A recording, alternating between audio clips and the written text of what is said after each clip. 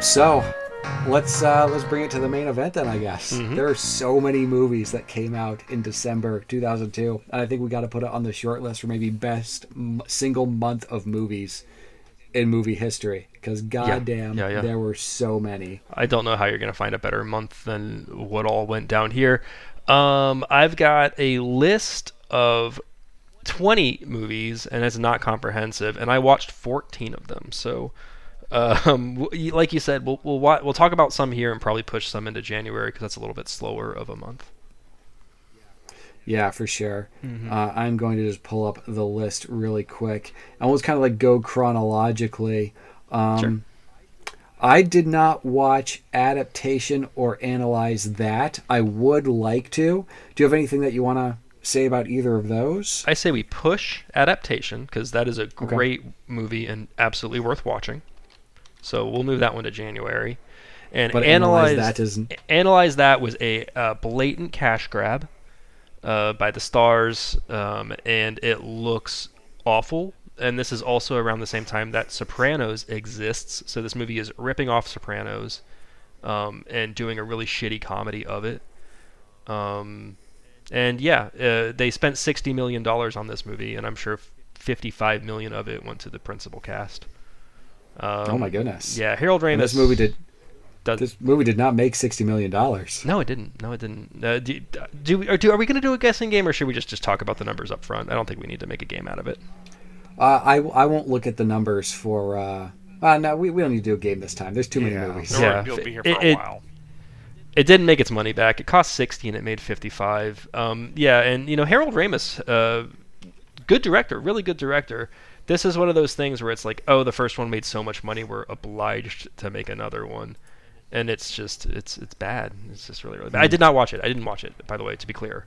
I did not want to watch it. I just read what everyone said about it, and I'm sure it sucks. How about Equilibrium? I did watch Equilibrium, yes. I watched it too. And Wes, you've seen this one too, right? Equilibrium. Yeah. Okay. And so this is a Kurt Wimmer film. He is technically his debut as a director. He would also direct Ultraviolet. He's actually, believe it or not, for as shitty as this story is, he's known for being a writer. Which is kind of insane to think if you look back on what this movie is, that he is known for. His niche thing that he's good at is writing. Yeah. Okay, I don't know. Why don't you guys take point? What do you want to say about it? Do you have any other credits for what he's written? Oh, I'll look him up real quick just to kind of give you some names of stuff, but no, I didn't write it offhand. The sort of general premise for the narrative of Equilibrium is like, think of it as Fahrenheit 451, except it's not books that have been banned, it's emotions. You're not allowed to feel things, and like as a consequence of that, any sort of art is banned, which sounds like a tremendous world to me. I hate art. But like people have to take these like sort of supplements in order to suppress their emotions. And if people are caught with any sort of art form, they are arrested, often executed, and like the art is confiscated. And the sort of inciting incident for these movies is Christian Bale is out on one of these like sweeps where they go around. Him and Sean Bean are going around looking for people who have emotions, and it turns out like Sean Bean has been like skipping his supplements, and Christian Bale is on to him, and so like turns him in and gets him killed. And then Christian Bale, and I forget why. I forget what it was that like made Christian Bale want to stop taking his supplements, but he stops and he starts feeling things too. And he like had a ribbon or something. I don't know what it because there was the lady. And like for some reason he feels a connection with her, even though she really doesn't have a lot of screen time. We don't know much about this lady, but yeah, I think like the big draw of this movie is definitely not the narrative, but it's like the action sequences, because like it is all very deeply silly, but like they have this sort of practice of martial arts that they call gun kata, and is based on this principle. Don't joke about it. It'll save your life one day. If you're being shot at, there are these maneuvers, these dance moves that you can use that will put you in the least probable places where the bullets are going to be. So as long as you're doing this dance and like shooting your guns around, you are going to never get shot, and you're going to like shoot all of the people who are firing at you, provided that they're just like standing still and shooting at you. I think like the big hole in the premise of this gun karate is that everyone who's trying to shoot him is always standing still. No one ever tries to move around and do it back to him until Tay Diggs, and then he just gets his face sliced off. There's like something like stupidly fun and hypnotic about seeing Batman with his guns dancing around it and shooting people. It's fun, but it is very deeply stupid. Yeah, I pretty much agree with all that. I feel like there is a lot to say about this movie, though, for how bad it is. I think it's like you took the premise of Minority Report. There's a lot of like futuristic thought crime stuff happening here. It's like Minority Report with Matrix, but this movie's budget was $20 million, so fucking nothing. They had nothing to work with here in terms of a budget, and it really shows. This movie looks like trash. It's very bland and gray. Yeah, I think also there's got to be a body count of over 100 people getting ventilated, and you'll notice that there's never a drop of blood aside from the absurdly weird Tay Diggs face slicing thing. There's no real blood anywhere ever in this movie, and like it's all gray squibs. If it was like real blood, like this would be a bloodbath film. This would be like unwatchable with just how much gore and blood splatter would be everywhere from how much he just like shoots the shit out of just these random looking video game characters, video game NPCs that he's mowing down en masse. I hated all of that. All the gun kata stuff makes no sense. It's bullshit. I love this movie. I think it's great. This is like middle school dystopian shit too. Oh, yeah. This premise is awful.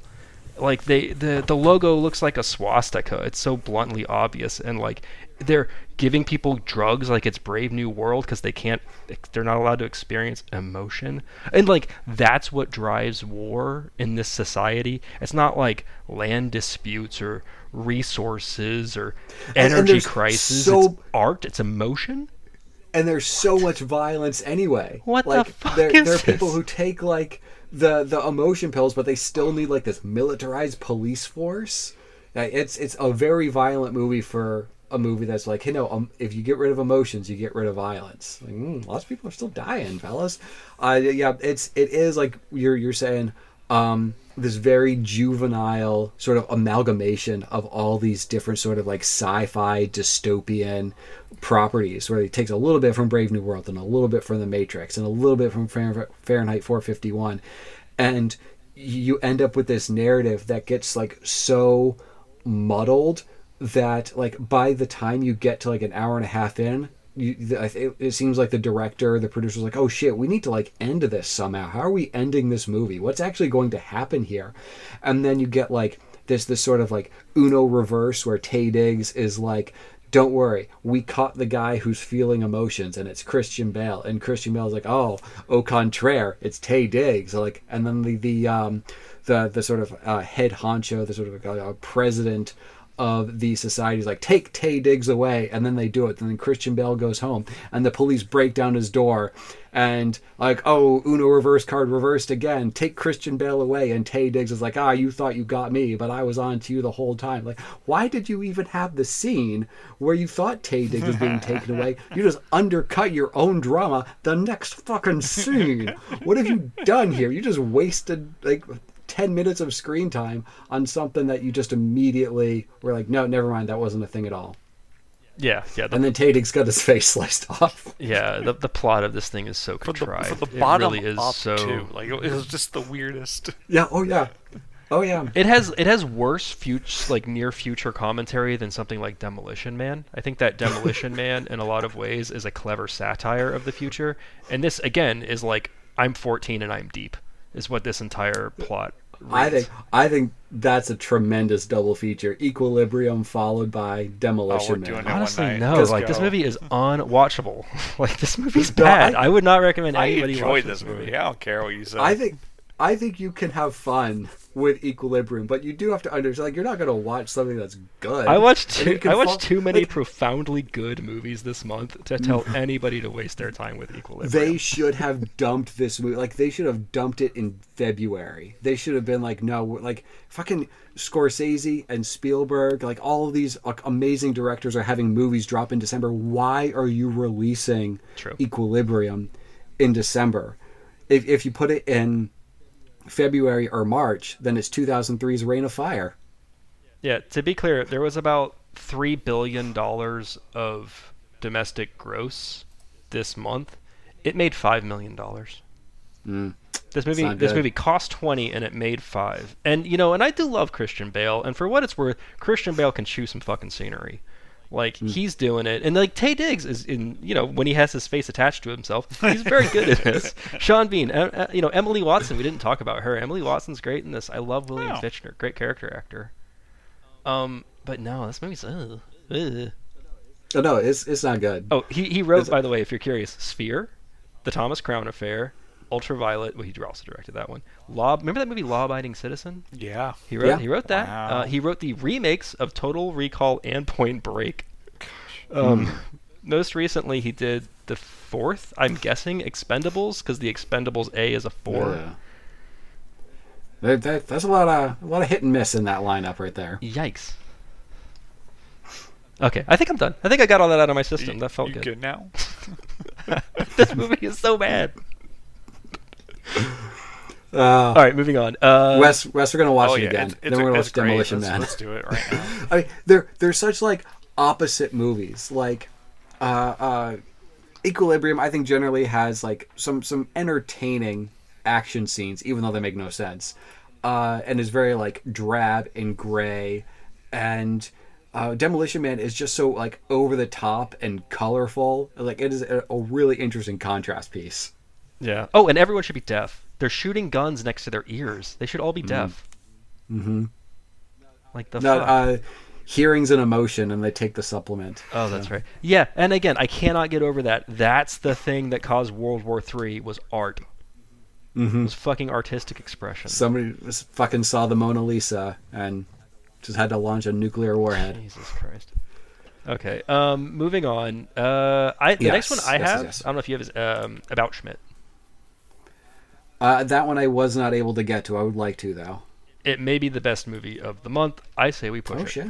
I love this movie. That is a movie with it's in some really high company. That's high praise. Yep. Yeah. I love this film. Did you watch either Drumline or The Hot Chick? No, I did not, and I'm okay if we don't talk about them. I am also okay with that. I don't think we ever need to talk about a Rob Schneider movie on this podcast. Yeah. Wes, do you object? No, go for it. And for what it's worth, both those movies made their budgets back. Drumline cost 20 and it made 60. Hot Chick cost 34 and it made 55. Yep.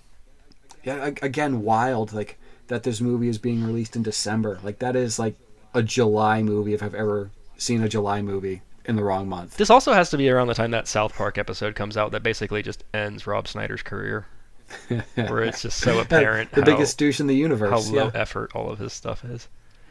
Rob Schneider's the carrot. Yeah. Next movie I have is a Spanish film called Intacto. I could not find this one. I also did not. I watched this back in the day and absolutely loved it for its premise, but I didn't rewatch it.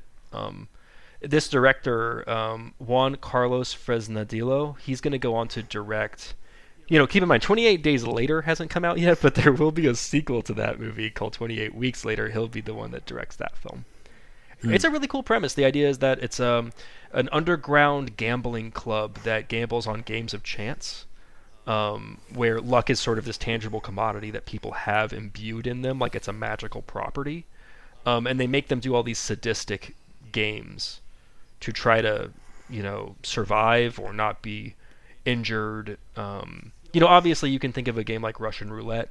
Like Russian Roulette is the perfect example of a game of chance where luck would have to be on your side to win.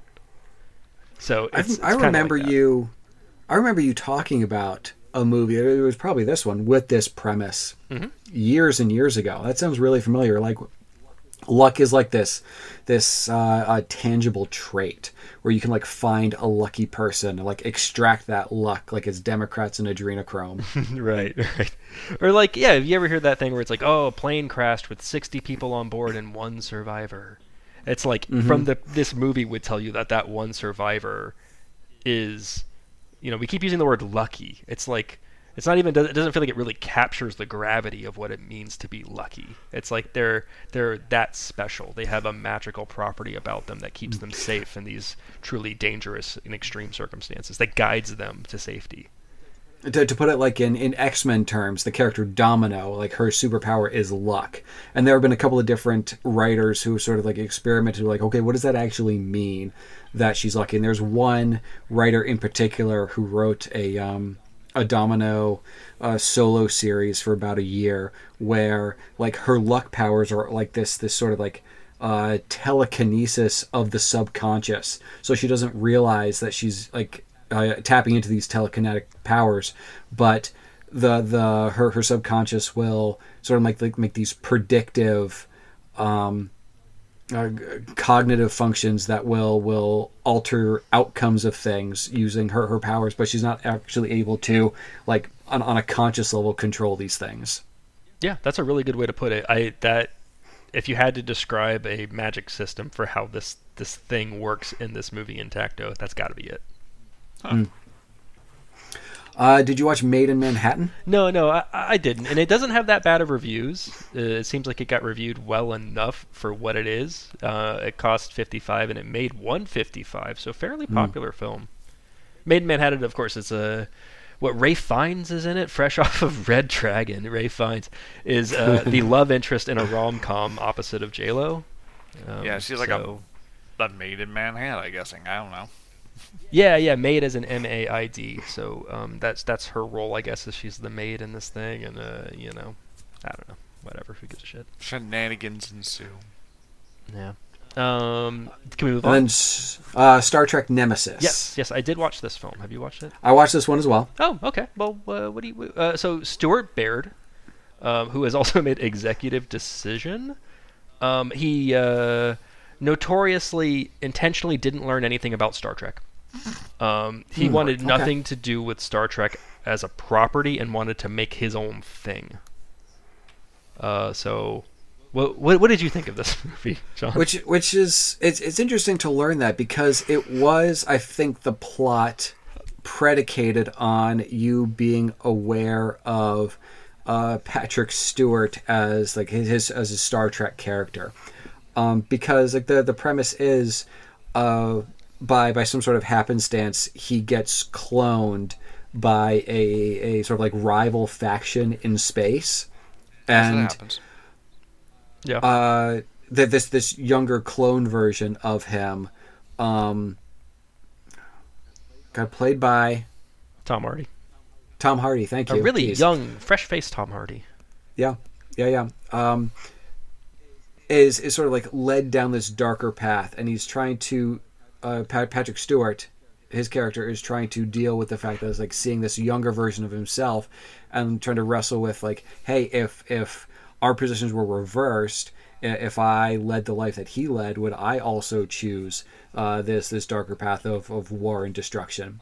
And I don't think it like really successfully examines the sort of like nature versus nurture aspect of like, hey, am I a good person because of the environment around me, or am I like a good person because of this it's in my DNA to be this virtuous person? Can I reverse the course of this younger version of me? Can I reverse the course of his life because he's capable of the good that I'm capable of, because it is part of me and therefore part of him who is a clone?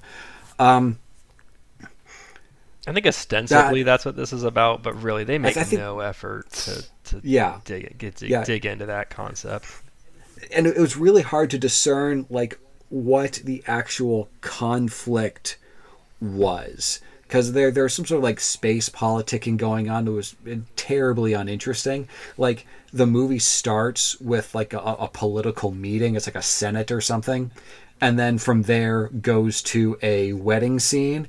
And it does such a terrible job of drawing you in. Like there's nothing interesting happening in either one of those. You know, it's funny because I'm not in my notes. Those are the two best scenes in the film. Oh, yeah? I really do think that. And you're right, in context, they don't make sense together. I think in a lot of ways, do you remember when we talked about Ghost Ship? Ghost Ship is a totally worthless film, aside from the unholy start to it. Right. Like, once you watch the first 5 minutes of the movie, you could turn the thing off. Like, you've seen the only enough. Interesting thing it does. And it's the same there. Like, that Senate scene where everyone just brutally dies is, like, jarring for a Star Trek film. Like, you know, people die in Star Trek films, you know, routinely, but not like that. That was some kind of grisly stuff. And it kind of sets the tone that it doesn't deliver for the rest of the movie. And I think that the reason why I like the wedding scene so much is because it's the only point where anything feels natural to this film. Like, keep in mind, this is the same crew. These guys have been on a TV show for over 100 episodes, right? They've done like 2 or 3 movies together. This is their 4th and final movie together, which is so sad that this is what they go out on, is this film. But yeah, they've been doing this for 20 years as these characters working together and playing off of each other. And it's one of the few times where you really get to see their camaraderie and chemistry and like see why they work together. Like they could do this in their sleep. And it feels like we're deprived of a lot of that stuff because it wants to tell this stupid, like, Picard is a badass story arc, I guess. Like, I mean, I don't know. I do think that the movie should have just spent more time with the cast, getting to be themselves and getting to be with each other, because that's what really works about Star Trek Next Generation. And I'm not a huge fan. I'm not a huge Star Trek fan or anything, but I've seen all 4 of the Next Generation movies, and this is the worst.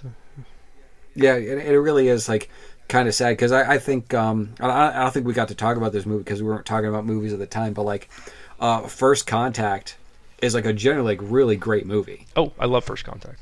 Also, you know what? Here's a bone to pick to me, and again, I'll tell you up front, I'm not a big Star Trek guy, but like I know one of the rules is that you're not supposed to make, again, like the movie fucking First Contact, you're not supposed to interact with an alien race if they haven't achieved warp speed.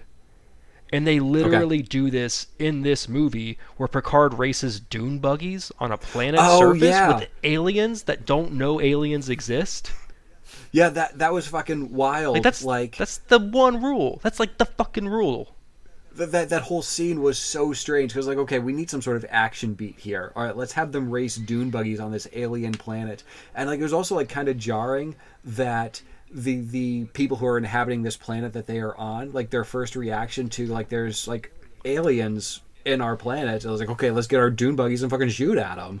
Yeah, well, they established that's Arkansas on the space planet. We have to talk their language.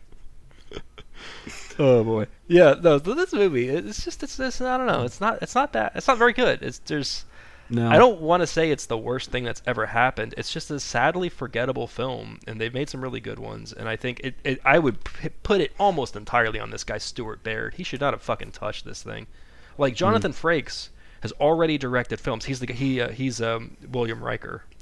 Yeah. He already knows the characters. He knows the flow. He knows the writing and the point of the series, having been involved in every episode of it. You know, so it's like. Yeah, he actually has a respect for the characters that I'm sure like people who are fans of the series would like to have seen. Like there were characters who are like dreadfully underused. Like you hardly saw LeVar Burton. Yeah. Oh, and they technically kill Data, but then they also have essentially a shitty plot device that gives them a backup Data. Yeah. You know, where they've just got another like idiot robot that they can pretend is Data from now on. If they were to make they pull like the switch.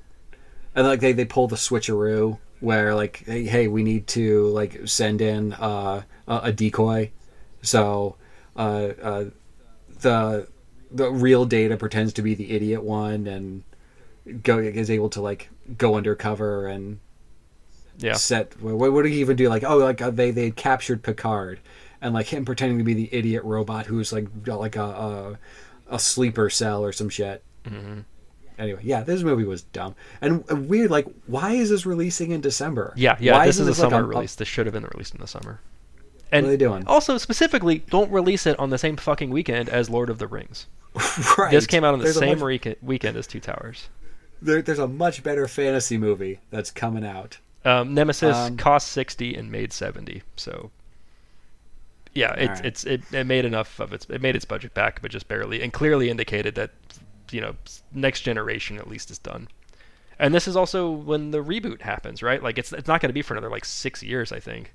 But the next thing that comes out is that reimagined Star Trek from the J.J. Abrams? J.J. Abrams, that's right. Yeah. So, and anyway, and we just mentioned it. Let's fucking talk about it. This is like the centerpiece of blockbuster movies for the year, frankly.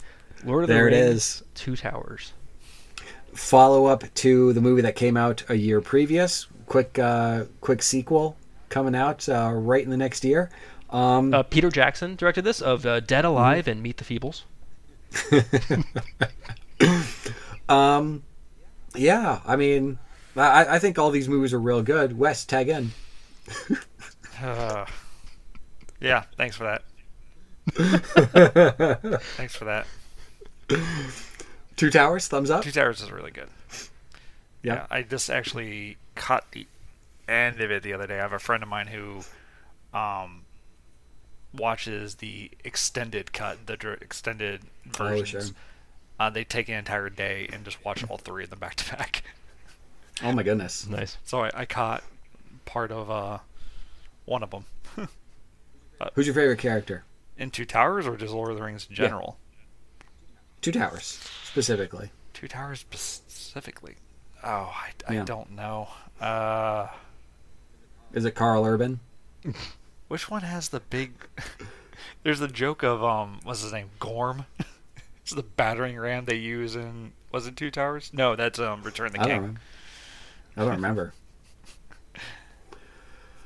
I don't know, where do we want to start with this one? We have we have our main cast. Well, a bunch of bros to kind of set the scene. Bunch of bros on a trip. Yeah, like the big centerpiece of this one is like Helm's Deep, but you see that, but you also see Frodo, Samwise, and Smeargle doing their thing. You've then got Pippin. Smeargle, the well-known painting Pokemon. Yeah, exactly. And then you got Pippin and Merryweather. They're working with the tree folk. Yep. They're trying to work with the tree folk to make something happen. You've also voiced by John Rhys Davies. Yeah. You've got the main crew trying to dispel the corruption of the king so that he can command the Helm's Deep army. You have Faramir and Aramir as well as commanding their specific units, doing something to kind of like organize the troops and move them around the battlefields, right? All of this is happening all at once. And it's amazing that all of these, chess pieces can be in play on the board simultaneously, put it all back and forth. And God, the movie just works so well. The movie just works so well as that. And the first hour and like 40 minutes of it is that, and then the last hour is just this like crazy action sequence that rivals anything, well, frankly. This is maybe one of the best action sequences ever made. Yeah, I think that the movie was really well cut, really well edited, because the source material, it's actually divided up. Like the first half of the book is just all the other characters, and then the second half of the book is just Frodo and Sam, and you get their side of what's happening. And you have all these different pieces moving around. So like our main cast from Fellowship of the Ring, they've all scattered. I can't remember if it was at the ending of the last movie or at the beginning of this one where Sean Bean dies. Oh, that was the end of the end of Fellowship. And that's when you get like everybody scattered, and then you're kind of like seeing them all go down their path, and some of them you're able to like see how they get back together. But Frodo and Sam, we're not gonna see them reunite with anyone until of course we get to the end of the next movie. But you get all of like the wider world stuff. So what the first movie is like very concentrated. Hey, we're all gonna take a trip together. And really just like this really bro-y road trip where they're all just kind of hanging out, and then shit goes awry, and then you get to witness a lot of like the military intrigue of the rest of the world. You get to like the place with Carl Urban where they're all riding on horses, and you get to see like you're saying the guy Faramir and like the guerrilla tactics of his nation down there right next to where all the goblins hang out. But yeah, and then like you said, you could end it with this really huge battle scene, which is probably like one of the biggest battle scenes in terms of scope that we've seen in a movie, certainly in a fantasy movie to this point. Oh yeah. I actually, when I was watching it, I just kind of really just soaked in the incredible use of tension and pacing, the ebbs and flows of the battle, these huge pop-off moments that come up in it. It's just a truly spectacular fight. It starts with them like, oh, we've only got 300 men. How are we going to fight off this newly minted orc army? And then like they horn blows, and then it's like Legolas is like, that's not an orc horn, and it's like he knows it's his dudes. He knows it's a fucking like whole slew of these elven archers come in, and you're like, oh hell yes, this is gonna be great. This is gonna be so good. I remember being in the movie theaters for Two Towers, and I was sitting next to your brother Jamie, John's brother Jamie. You don't have a brother, Ryan. I remember when that part came where the elves are like getting on the walls and they're getting their bows ready and everything like that, and Jamie just in the movie theater just yells out, "Elves are so cool!" Just freaking. That's accurate, 100% accurate. Oh yeah, God, that's so good. And then yeah, like the whole tension of leading up to the fight, and then the fight, like the melee ensues. Arrows are flying, the things are going up, like they're taking heavy losses and they're retreating back in, and then oh no, we're not done yet. Like they're gonna fucking ride down on horses into the fray. Like they take the king who's like, all right, we're fucking dying here. This is it. And they're gonna ride out there, and then on the fucking hilltop, you've got Aramir's army with Gandalf, just like, okay, this is fucking on. And then they come down and just wipe everything out. He shows up my God, at the last possible second. Yeah, really great moment. And like, and as soon as he shows up, like, oh well, great, they won. Now they get just mow them all down, and that's it. That's the game. There's if I were going to levy any criticism toward the narrative in particular, like they do this like weird pump fake where they're like, Viggo Mortensen might be dead. I'm like, come on. Nope. I don't think anyone in the theater like actually bought that they were going to kill off Viggo Mortensen. It was like just after they brought back Ian McKellen, which would have been like a really great moment. Like if you were really into the first movie, but somehow had no idea that they were going to bring back Gandalf, that he wasn't really dead. It would have been a really amazing reveal if someone wasn't aware of that before. But I don't know. I don't think it was a particularly satisfying moment. Like, oh, look, Viggo Mortensen's actually alive still. Like, I think it was just kind of like this unnecessary building of tension that was almost immediately resolved. Oh, yeah. Yeah. Gosh, what else to say about it? Like, I think maybe the actual single best moment is watching the end sack Isengard. I absolutely love that sequence because... And there's that scene, and you called out earlier, John Rhys Davies is the voice of Treebeard or whatever, like, love it. But there's that part where, they've failed to convince them to fight. Like, the trees just decide it's not their place, it's not their battle. And they're like, you know what, okay, instead of doing that, take us this way, take us right through Isengard. Knowing that they would see this destruction, and of course it sends them into a rage, and they're like, "Oh, okay, we're gonna go fuck these people up." Like again, just what an absolutely wonderful sequence. And there's like even like it's the cutest thing, but like when they're walking in, like they cut straight into Treebeard having a discussion with the hobbits where he's like talking about how there's like little mice in his trunk that are like crawling all over him and tickling him. It's just like what a weird like you could tell he's just been talking the entire time about just like stuff. He's just been rambling. They're worried about their friends all dying. I don't know, for me, like my favorite scene was the one where you get Gandalf doing like the exorcism onto the king, because that's when he's gonna like cool. Rally everybody and like, okay, now it's time to actually fight back here. There's so much great content involving Frodo and Sam. Absolutely love it. Like there's that great moment where he's like, do you think someday they're gonna tell the legend of Frodo? And he's like, yeah, but they'll also talk about Sam. And he's like, I was being serious though. And he's like, so was I.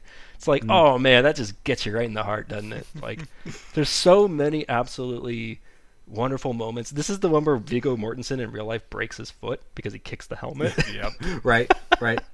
Like, And he's a professional, so he just uses it. I know. Like, this is wonderful. This movie is just, oh gosh, just about perfect. I don't have any criticisms to levy. It's so good. It is the Empire Strikes Back of the series, right? It kind of ends on a downer. It ends with more shit that they got to do, but I love everything. Yeah, about in a this way. movie. I mean, they overcome the one obstacle, and then they realize they got an even bigger one facing them. Yeah. So just tremendous. I absolutely love this movie. And it made a ton of money. Oh yeah. It cost $94. I guess that's a budget spread over 3 films, so I don't know how they broke that out. But it made $950. I believe it's the top grossing. I think Spider-Man came close. I think it had like 925. But yeah, 950. This was a year. Most years have like one movie like this. 2002 had like 4 movies like this. Mm-hmm. So, at any rate, I think this is a pinnacle movie. Yep, for sure. How about 25th Hour? Did you watch Sure did. that Spike Lee joint? Yeah. Did you watch it by any chance? No, but I'm really familiar with it. I've seen this movie a bunch of times, so I'm cool if we talk about this one. Yeah. So it's a Spike Lee film. He made, of course, Do the Right Thing, Malcolm X. Shot, if this is right, an incredible budget of $5 million. It's a lot. It's a character piece essentially, and it's all shot on location in New York City. Yeah, probably most famous for being the first movie to show Ground Zero. Yeah. The premise of it is that it follows the life of a man portrayed by Edward Norton. As he knows that he is about to be sentenced to 7 years in prison, he basically is allowed to walk free to kind of settle his affairs. And it's his last day before being incarcerated, and he spends it with his 2 best friends and his girlfriend, I guess, or wife. I'm not sure if they're married. I think girlfriend. So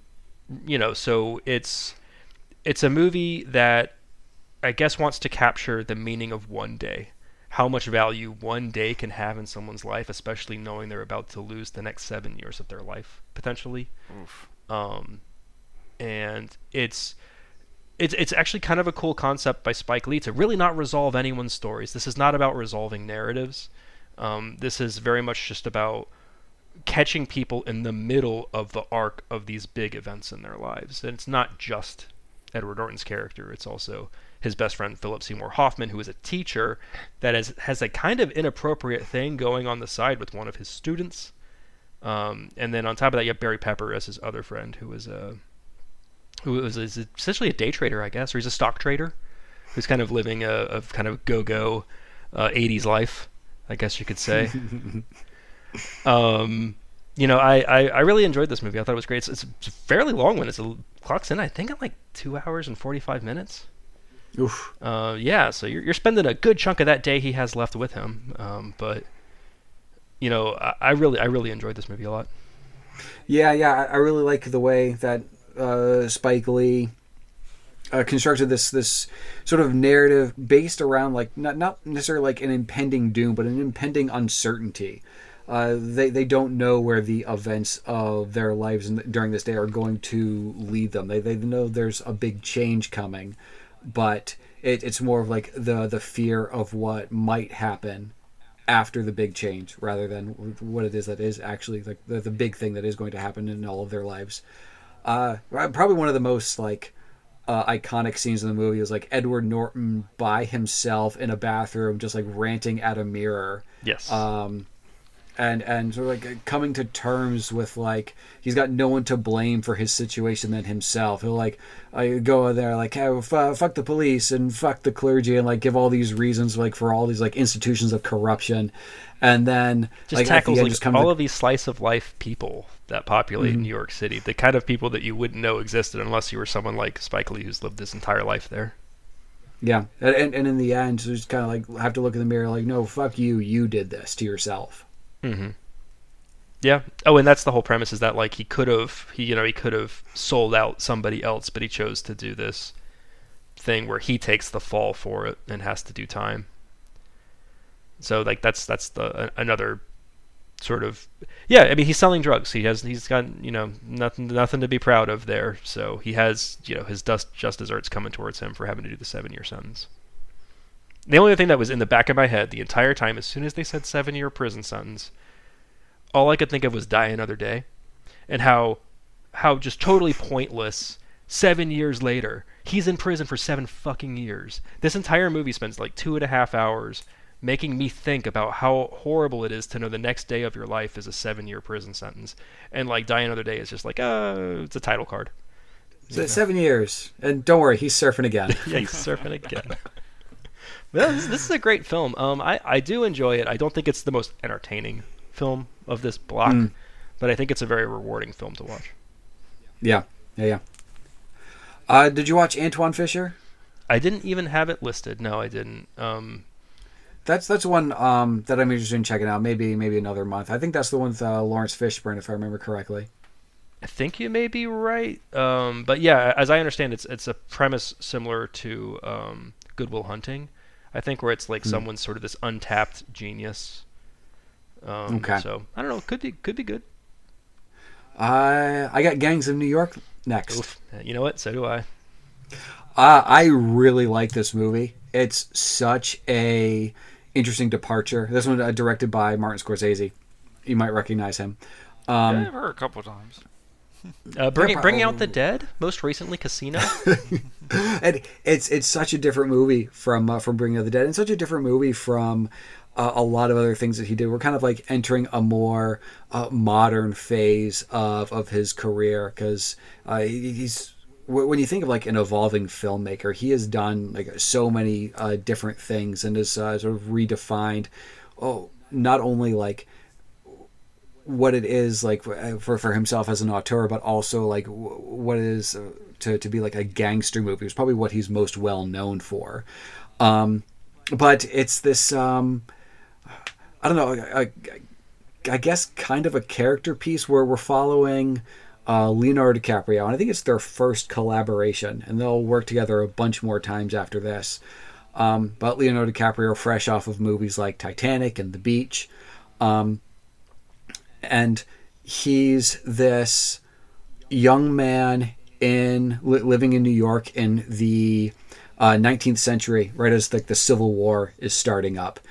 And we get like a scene at the beginning of the movie where Liam Neeson and Daniel Day-Lewis are having like this street fight, this gang fight.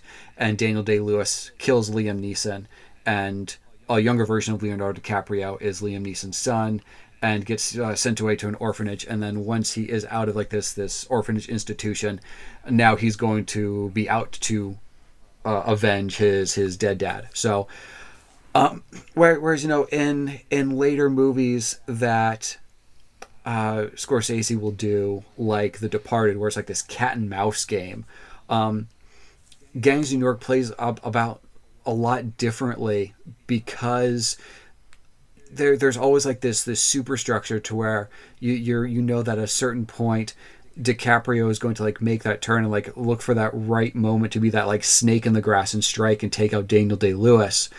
But there's like an attachment that grows between them. Like Leonardo DiCaprio is able to ingratiate himself to Bill the Butcher, Daniel Day-Lewis's character. But in doing so, like starts to like learn from him, and sort of like have this surrogate father-son relationship with him that he becomes dependent on. So you do eventually get that turn, but in a really interesting like narrative sort of structural device, he doesn't succeed in this assassination attempt, and then you have to like see, you know, the fallout of him failing to kill the butcher, and then having to like grow as a character to become more concerned about the conditions of his fellow Irish immigrants in New York, rather than just focusing on like his single-minded quest for revenge. It is kind of a movie that plays out in like 4 acts. You don't have like a simple 3-act structure. You have at the end of the second act, where you think you're going to get like the highest point of conflict, like, oh no, we're now just at the halfway point. and then you get the whole like back half of the movie with like Brendan Gleeson, all these great like actors in this movie. Anyway, I'm rambling. Real big thumbs up. What do you think of this movie, Ryan? Yeah, I mean, I pretty much agree with all points. I do think it's an interesting idea that, yeah, like his character, he takes up the moniker Amsterdam Valen to hide who he is. But really, I mean, the whole movie, everything exists in orbit of Bill the Butcher, and we're watching him, but we're watching him in orbit around Bill. It's always about Bill. Everything is about this character. He is the centerpiece. He is the top listed cast member. The whole story is really about him. And I do think that's a really interesting way to portray it, because you sort of have this life within a life that you're following. You're kind of following along Leo directly as Valen, but it's all in pursuit of Daniel Day-Lewis's character. The attention to detail in building this world out is fascinating. I believe they constructed 5 blocks worth of sets for this movie. It's interesting to see that opening sequence, which is supposed to be set, I guess, in like the 1820s or maybe 1830s. And it does feel so primitive. This primitive battle that takes place between the dead rabbits or whatever, and whatever the natives, their deeply racist group that Bill heads. And they throw down, and then you flash forward 20 years or whatever, and he's sort of back and ready to engage in this, like, I guess, sort of Count of Monte Cristo style plot where he kind of embeds himself with this gang and stuff, and it's very, very cool to watch. You mentioned like how many great performances are. Liam Neeson, he dies pretty early on in the film, but you see him throughout the film and other scenes. Brendan Gleeson, awesome. John C. Reilly in his 3rd movie of the month. I saw a lot of people weren't big on Cameron Diaz's performance in this, and I guess it's because of her accent or something. Yeah, I think that's like one of the criticisms around Cameron Diaz's performance is that she doesn't have a great Irish accent. I mean, it probably would have been better if she didn't try. But like as far as like her ability to act, I never like questioned that during the movie. I thought she was good. Same. But, I didn't watch that movie and think there's something wrong with this performance until I read a bunch of people saying it. And if anyone's like this whole movie, by the way, is so historically inaccurate. At times, this really feels more like a Tarantino film. I mean, you're literally watching sequences like The Warriors. Like, there's that big throwdown where he calls out all of the various gangs in New York, and they're all cartoons. They're all so silly and absurd. I think the movie is a little... Honestly, if I were to let Lavia complain about it, I would say the plot's a little scattered. I think there's too much. There's the revenge plot we're watching, obviously. There's the nativists versus the immigrants, police corruption, the draft riots, like the whole thing about electing... Brendan Gleeson's character, then to just immediately get him killed. Yeah, the political corruption that's going on. And I think, like, that sort of thing... Like, I can understand, like, it gets a little bit convoluted, maybe a little bit meandering when it comes to those particular plot points. But I think it goes to show, like, Bill the Butcher is, like, just this gravitational force. But when you zoom out just a little bit, he's still a small-time crook, a small-time thug. Because he doesn't, like, wield any actual power except for like the end of a club. Once you get past that, he's just some bully who exists within this small space, and because the space is so small, it makes him look big. That's good. Yeah, that's a good way to see it too. And he does also seem nigh indestructible. Like, literally, the thing that kills him is not one of these people who hates him putting a blade through him. It's indiscriminately by the bomb from a ship. Yep. That's what ultimately kills him. Like, he's going to kill Leo's character, Amsterdam. He's gonna right before he's about to kill him, he gets blowed up. Yep. That's kind of what his downfall is. He lived this entire life basically without any comeuppance until that moment. Like, it was, again, totally random. The point of real history on this, New York City in 1910, the population was 90,000 people. In 1960, when this film takes place, it's 1 million people. They weren't joking that weird stat they throw out where there's 12,000 new people arriving here every month. That was real.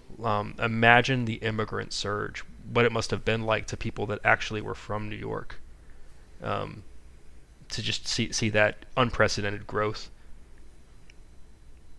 Again, not to justify anything about what the nativist people were doing, but that's largely what their complaint was. It seems like they didn't want to cede control to this new population coming to New York.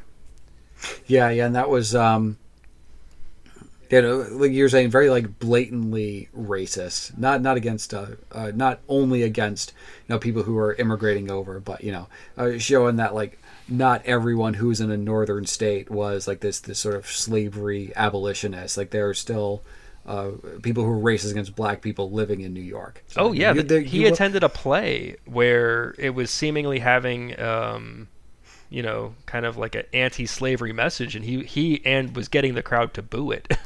Yeah. Like they clearly were not on like you're saying, they were not abolitionists. So it's a cool bit of history, and he's absolutely stylizing the shit out of this. Oh yeah. It feels like it's not trying to be the most honest and accurate portrayal as much as he's trying to make a pretty slick action film with a lot of cool drama, and again pumping a budget of $97 million into this thing. That's a fuck ton of money, and it shows. Like this movie looks absolutely amazing. Yeah, there's a ton of like interesting set pieces. Like when you start out, it almost looks like you're in like this cave, and there are like all these like dark stone walls, and like you like move out into like wooden scaffolding, and there's like people like doing like blacksmithing in there, and like when you move out, you realize you're in a city, and it's like this transition from like something very primitive into something like going modern. And there's like one of the running themes throughout the movie is this sort of like a resistance to moving into a more modern culture. But just like the way it's so heavily stylized, it's probably one of the more colorful, bombastic Scorsese movies. And there's like the characterization, how bombastic it gets. There's a character, it's just some rando side character who does not get that much screen time and might not have any actual lines, called Hellcat Maggie, and she's like this lady with the sharpened teeth, with the sharpened teeth and the finger claws that are fashioned out of metal. Just some person that shows up every once in a while, doesn't really have much impact on anything. It's just there. Oh well, it's like a comic book. It really is. But yeah, I really like it. Big thumbs up from me. Yeah, same. Worth watching. Let's see what we got next. I have 2 weeks notice. Okay. That is what's up? I did not watch that one. This is Sandra Bullock one, isn't it? Yeah. It's Sandra Bullock and Hugh Grant. So just to like, why should we talk about this one? Well, it cost $60 million, which is a lot for a rom-com, but it also made $200 million. So this was a pretty big one. Mark Lawrence, his directorial debut. He basically wrote a number of like Sandra Bullock films prior to this. So I did watch this movie. I don't know I can give you a quick hit on it if you just... Yeah, we can go ahead and talk about that one. Okay, I actually think this movie is kind of overachieves. I think that both of them are kind of charming. They're both given the space to do what they do. Hugh Grant's incredibly quippy. You kind of like the Sandra Bullock's neuroses. She's pretty adorable with all of that. And the idea is that she basically unintentionally becomes the assistant. She sort of finds herself stuck in this relationship with Hugh Grant, who is just sort of like a thriving industrialist and a real estate magnate in New York. And she becomes his de facto assistant in spite of not wanting to be that. But she also has a codependent relationship with him where she just can't seem to escape him. And he clearly just sort of exploits her and is cool with it. This sounds more like a psychological drama. It is a rom-com. It is a romantic comedy. And of course, they find a way to make it work it all out, where it's like the whole time he's the one that's been the submissive one, and Sandra Bullock's been dominating him or whatever. It's like a 40s screwball kind of setup, where it all works out, and then he ends up being the lapdog in the end, kind of thing. It's okay. I genuinely enjoyed it. I think again, this is a movie that knows what the actors do well, and just makes them do that thing. And they've got enough chemistry together to make it work. 3 notable cameos. You have famed Mets catcher Mike Piazza. He is in this. You have musician Nora Jones, fresh off of Come Away With Me, selling like 30 million copies or whatever this is. Nice. And a guy named Donald Trump. Again, this is a movie about New York real estate magnates, so of course someone like him would have a cameo. Did he get some clown to be their mascot? Yeah. Yeah, it's just a footnote. He just shows up in a scene real quick and says a few lines, and then he's off screen. But yeah, that's what's going on in this movie. Honestly, it's okay. You really, if you wanted to see a Sandra Bullock rom-com, I think you found a good one. If you want to see a good Hugh Grant one, you also got a pretty good one. Cool. Mm-hmm. What do you got? Catch Me If You Can. Yep, I got that too. And let's keep in mind, this has been just an absolute insane run of films so far, and we've got quite a few more to go. Yeah, there's like a murderer's row of directors here. Yeah, woof. Every like good living director at the time is putting out a movie this month. So this one's Spielberg, and again, fresh off of Minority Report, AI, and Saving Private Ryan. Those are his last 3 films. So again, we get Leonardo DiCaprio as one of the male leads, and this one, the other one is Tom Hanks, and this is sort of based on the early life of a noted con man, Frank Abagnale. He forged checks and used forged checks to sort of do things like travel the country or accumulate wealth, and was notoriously difficult to track down and catch. So the movie, I really like it. It is a really fun time. I won't break down the entire plot like I just did for Gangs of New York. Yeah, there's so much going on in this movie. So many different beats throughout. Ugh. Mm-hmm. I think it's really interesting to see DiCaprio sort of grow as this character. Like, you actually watch him age, because when he starts out, he runs away from home because of his parents getting divorced, and starts this crime spree. And the more he gets away with, the more he'll attempt, and he's always just pushing the edge of what how deep into crime he will get, until he kind of gets himself trapped in a situation where he can't change his name and make his escape because he falls for a girl, Amy Adams. But it's interesting to watch him age throughout, because you watch him from being this kid who ran away to this young man who's just I'm just going to do all the crime I fucking want. I'm going to steal all this money. Right. And you get Tom Hanks playing the FBI agent who's tasked in charge of hunting him down. Yeah, Hanratty, I think is his name. Yeah, Carl Hanratty, who's when I watched this movie years ago, I've seen this movie a bunch of times. Not until I watched it the most recent time did I find out he's just kind of this dick. He's just kind of an asshole.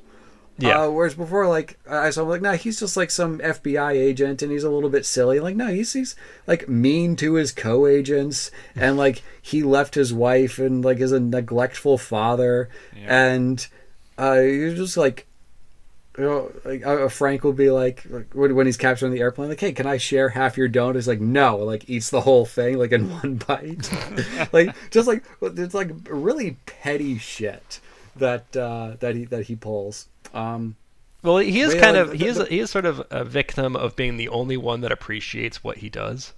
I think that many times he has to explain to the children around him, his coworkers, how significant the crimes being committed here, these financial crimes that are going on. And to them, it sounds so boring because it's not cops and robbers stuff. It's not bank heists. Fraud. It's check fraud, which doesn't sound glamorous, but can account for millions. There's this really great scene. There's so many really great scenes in this movie. There's this really great scene where the Carl Hanratty and his couple of co-agents go to meet Frank's mom to try to get some more information about where he might be. And at the end, they discover hey, this is definitely who we're after. We have a picture. We know what he looks like now. And okay, they start to rush off, and she's wait. Did he steal some money? I'll pay you back, and goes to write a check. How much does he owe you? And he's like, $3 million, and then just leaves.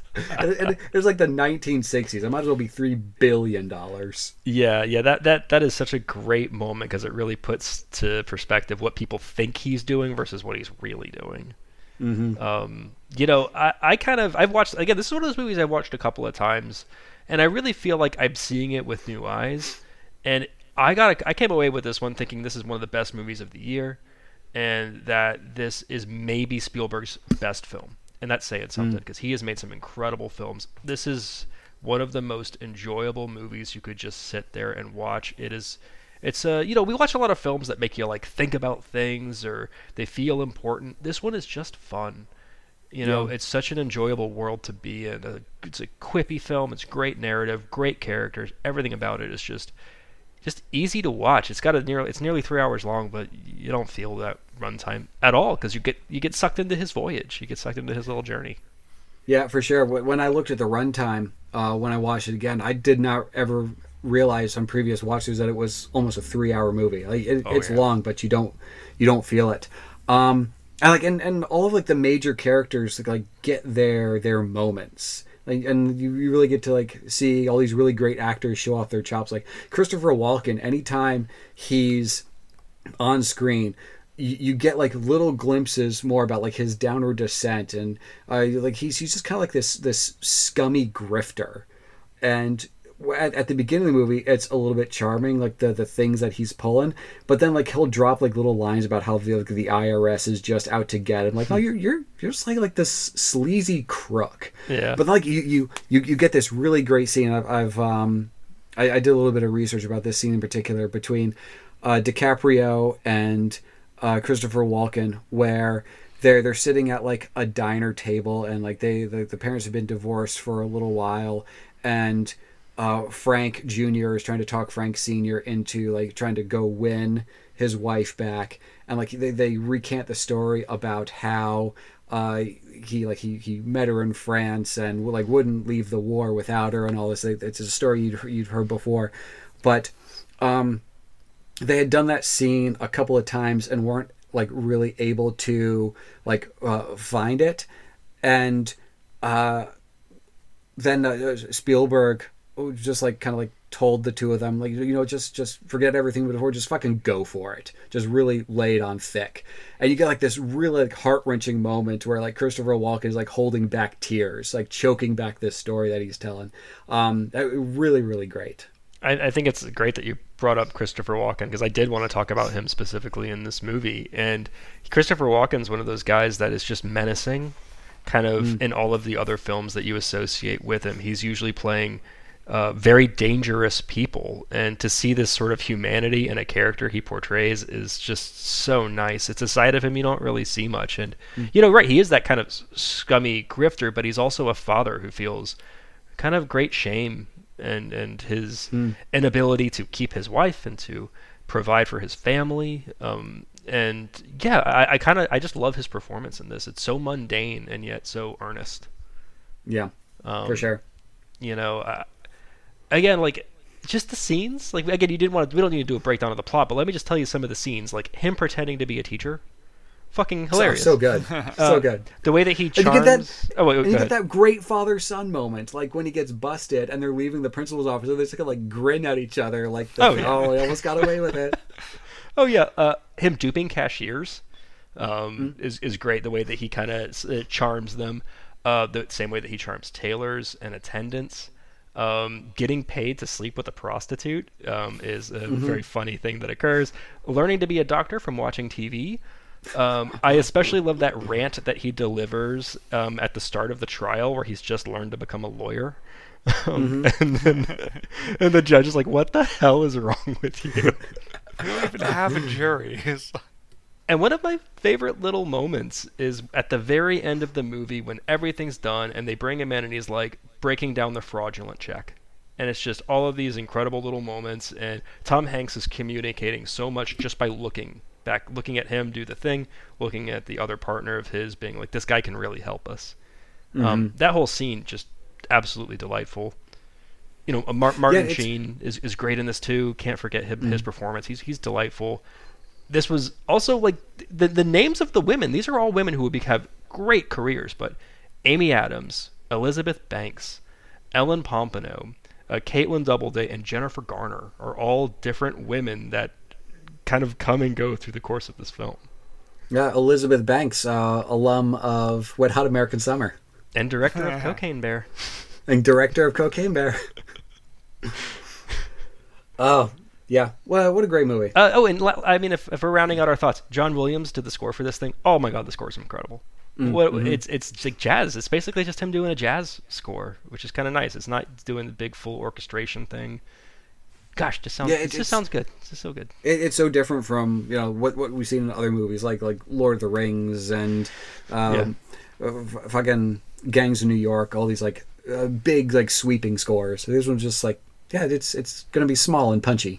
It's also, there's a lot of articles that I found circulating around this because, of course, last year was the 20th anniversary of the film, and also apparently Netflix picked up the rights to it, and in December of 2022 it was the #1 film on Netflix.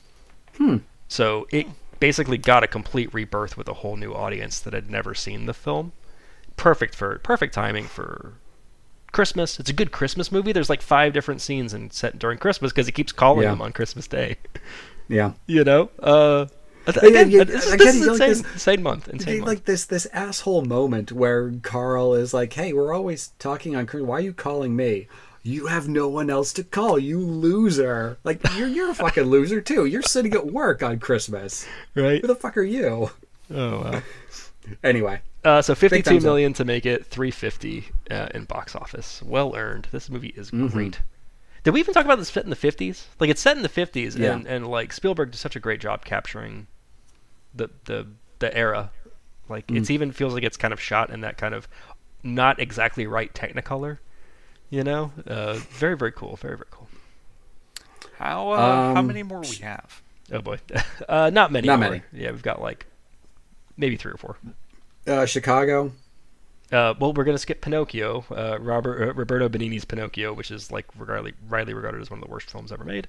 Okay. Well, now we gotta watch it. Yeah, we got it now. It's a live action telling of Pinocchio. Apparently, the American dub is fucking hilarious because like the artists doing the dub are just so confused and don't know what they're reading.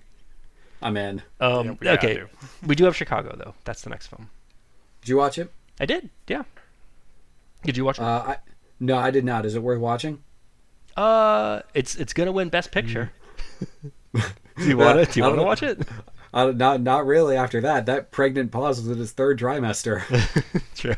So I think it's your mileage will vary on how much you like musicals and specifically how much you like the music in this movie.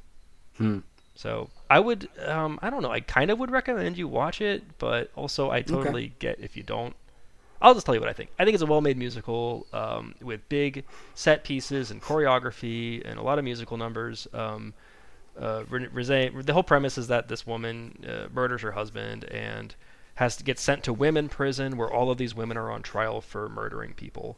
And it's got this kind of like 1920s vaudevillian jazz score. Big cast. This is John C. Reilly's 2nd film, but also Catherine Zeta-Jones, Queen Latifah, Lucy Liu, Taye Diggs is again here, keeping his face. Dominic West is in it. Again, I think it really, it's so bombastic and so big. This is great as a musical, but if you don't like the songs, you're not going to like the movie. And I don't know, I think it's got a couple of good songs. I think the other interesting thing about it is oftentimes you'll watch a musical where plot happens and then a musical number happens and then people just sing and dance for a bit and then the plot happens again. This movie very interestingly weaves them together. So they'll have a dance routine number that also shows the events of like the courtroom that's happening when she's put on trial for the murder and all this stuff. It's cool. It's really, really cool how they did all that. I don't know how this is the best picture of the year according to the Academy Awards, but it is. It's okay. It's fine. I think it's a really good film. It's really well made. But if you don't like musicals, you're probably not going to like it. Kind of feels like some of the other movies split the vote a little bit. That very well may be the case. I do want to check out The Hours. Did you watch that one? Sure did. Thumbs up? Oh, great. Well, it's the worst of the great movies. Okay. Okay. Well, why don't we bank that one for next month? Yes. And then the last one on my list is the Pianist, the Roman Polanski. Yeah, sure enough. I watched that one too. Me too. And this one, I think Adrian Brody will win the Oscar for Best Actor for this one? Question mark? Maybe. Mm-hmm. Yeah, he does. It is a movie about the Holocaust, specifically about the Warsaw Ghetto in Poland. And it's it is interesting where it's a Holocaust movie that doesn't focus on the concentration camps and more about the ghettos. There is like this presence of concentration camps. Like they'll call them work camps because there's of course they don't actually know what's happening at these things, but they get referenced a couple of times, and there even like some really horrifying scenes where people are about to be loaded onto trains. But it's more about how Adrian Brody is sort of like navigating the situation and just trying to stay alive during this entire situation while fucking everybody else around him is dying. Mm-hmm. Yeah, it's a pretty exhausting film. It's very emotionally draining to watch it. It's 2.5 hours long. Yeah. And like you're saying, it's not about he evades the concentration camps, but he can't leave Poland, so he's basically stuck in the Warsaw block, basically a ghetto, a prison, a worker camp. And there was just sort of like paralysis throughout the entire movie. Like there are a couple of points where you think there's going to be like a call to action, like some sort of like instruction. Of course, like anyone with a vague familiarity of history knows that like there's not going to be an uprising in the Warsaw Ghetto that's going to overthrow their oppressors. But there are like these moments where there's just a line of people who are about to be executed, just like shot in the head. And it happens a couple of times, and you're like as an audience member, you're like witnessing the paralysis of people who are just unable to help themselves and being able to come them. And like in your head, you're thinking like, oh, if I were in that situation, I'd try to jump the guy with the gun, or I'd like make a run for it. But where are you going to go? Like what are you going to do? Like you jump the guy with the gun, then what happens? So they're these people who are in like these impossible situations with absolutely no way out and no control over anything that happens in their lives. Yeah, and I think the movie does a good job of showing you that slow burn that happens where, you see the early on in the film, I mean, the opening sequence is literally archival footage of Warsaw in like the 1920s, and it's a bustling city. It looks like any other city in the world. And then from there the film starts, and you kind of see they live this kind of posh society, and then slowly they end up being overtaken by the Nazis, where they basically just walk troops into town and say, hey, we're only interested in the Jews, we're only going to pick on the Jews here, and then they're only going to make them wear armbands, and then they're only going to make them have passports, and then they're only going to do this, and this with every step. You can see how they thought, okay, this they don't know that the end result is going to be en masse execution of all of them. They still think that there would be some humanity within the Nazi regime, that they wouldn't engage in that. And sure enough, they did. And that's kind of, why you see at the very end, there is that rebellion. But I mean, I haven't even looked up the numbers on it. I think the death toll is like 20 Nazis were killed. Yeah. Compared to I think 300,000 Jews were killed from the city that he's in. Yeah, and God, this is a brutal. He is the last one left, and there is a sort of interesting juxtaposition, and like there's. I have a lot of complicated feelings about what they did this, but like the last like bit of kindness that he experiences before like the city is emancipated is that a Nazi soldier like gives him a coat and does not reveal, or a Nazi officer like gives him a coat and does not reveal that he is hiding in that building where they're like this Nazi headquarters, because he has no other recourse. He got no other place to go. Everyone else who was able to help him is either dead or arrested. So you do get like that one last bit of humanity from a place that you don't expect it. And I kind of wish the guy's still a that commander. all the Nazis. Yeah, He's still a commander of the Nazi forces, and I'm sure there were a lot of them that were like, I do feel bad for this one, or I feel bad for that one. And then they probably all had guys that they were sneaking stuff to keep them alive. But at the same time, you can't engage in this sort of operation and act like you're still fucking Nazi. Yeah. So yeah, just an absolutely gut-wrenching film through and through. You do see the endless cruelty at every opportunity. This film shows you just how awful the Nazis were to these poor people. Yeah, it's, I don't know. Should we talk about who directed it? Mr. Roman Polanski. Oh my God, so much to unpack with this human being right here. Like, yeah, I think we've talked about him a little bit before. Yeah. So Roman Polanski, famed director of things like Rosemary's Baby and Frantic. Also, not allowed to come to America because not welcome here anymore. He raped a 13-year-old. Mm-hmm. His wife was murdered by his pregnant wife was murdered by the Manson family. Polanski's had a life. A lot of things have happened to him. He would win the Academy Award for Best Director, which he couldn't receive in person because if he did, he would have been arrested. Yep, you'd have to mail it to him. And as of today, I believe he's got 4 new sexual assault allegations against him. So it wasn't just this one thing. He's apparently got a history of doing this. Bit of a creep, this Polanski guy. But he may have done the most brutally honest and accurate depiction of what Jews endured during the Holocaust. This is kind of a weird movie to end on. Yeah, on that note. I have 2 more films. Oh, please, go on. Since you haven't even seen them and aren't really going to... I'll just mention them. Confessions of a Dangerous Mind. I did watch that one. Oh, you did? The George Clooney film? Yeah, I forgot that one came out this month. Yeah, sure did. It's based on a Charlie Kaufman script. It is a quote-unquote unauthorized autobiography, which is a great title for a thing. And it's based around a TV producer who wrote an autobiography about the kind of wild life he had producing things like The Gong Show and just being an it maker on TV in the 70s. But then also was a CIA really, assassin. Schlocky.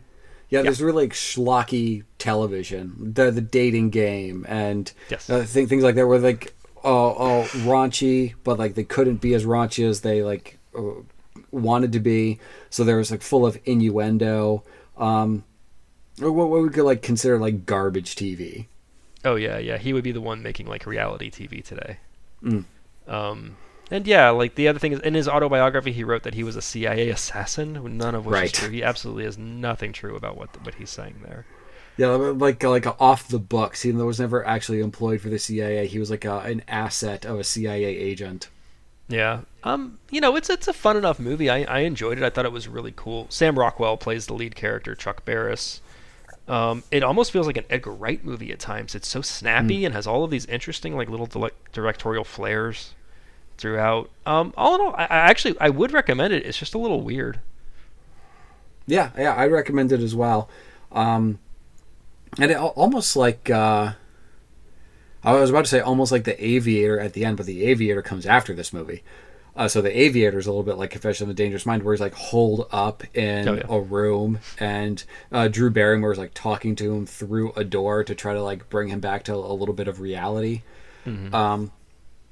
But yeah, a really interesting just downward spiral of this character who's very clearly delusional. Well, what do you got for the last one? It is a Hong Kong film, Infernal Affairs, directed by Andrew Lau. Oh, sure. Yeah. So most people in America probably watched this movie and don't realize it because they watched The Departed. This is the film that The Departed is based on. And The Departed is very faithful to this movie. It's a really, really cool cop drama about competing moles, one that's inside the crime syndicate and then one that's inside law enforcement, both working for the other side. That kind of cat and mouse game that the two play is pitch perfect. This is one of the most entertaining and exciting and think pieces of a detective story. It still manages to have its fun with some shootouts now and then, but honestly, it's just such a clever constructed trap on both ends. Really well shot. The way that they capture this kind of like Hong Kong city life is really cool, very inviting, very fun to watch. Absolutely love it. It's really, really good. I would say the only thing that if you've seen The Departed, this movie does not play out like The Departed, and the character, specifically the character that's portrayed by, what's his face? Matt Damon. Matt Damon. Yeah, he's far more a mastermind than Matt Damon's character is portrayed, and they also have like there's each of the two have their own love interests. I think that the American version tries to cram those two love interests together into a single woman. But other than that, it's largely the same kind of film. Oh, and it's so much about technology. It's very much about technology. The then new clever ways of using things like cell phones and stuff. Kind of like what you would get from a 70s film like the Conversation or The Blow Up or something like that. Really cool movie. It's kind of a weird footnote to this giant slew of films that came out this month, but it's really, really good and absolutely worth watching. Cool. And yes, it was a giant slew of films.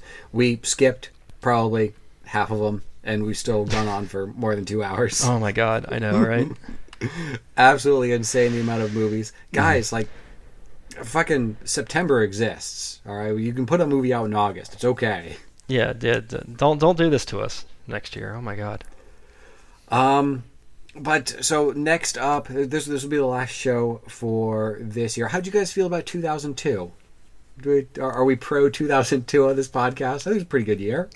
Oh, everything shined. Music was great. Movies were great. There's that DC Sniper, but that wasn't so great. Yeah. You know, looking ahead to 2003, it won't be. I don't think anything will live up to this year. But we'll see. But next up, we'll do our year in review show. We will talk about the Pokemon DLC, so we'll keep a little bit of a Pokemon theme for the first show of the month, but that'll be first up in January. January, the shows tend to get a little bit mixed up, because what we'll do is we'll do our year in review show, and then we'll follow it up with a general look into 2024, what we know about, and those will be the first two shows. And then maybe when we do our 2024 preview, we'll kind of morph it into a mini show, maybe do some tier rankings if we want to get back into that. And then we'll try to reestablish some sort of pattern when we get to February. But we'll definitely do a retro show as well. So we'll kind of shuffle things around, but we'll hit all the major ones and be able to talk about all the movies that we didn't talk about this month. Oh, and Kangaroo Jack. Oh, yes, perfect. All right, that's it. End of podcast. So long. Later, good.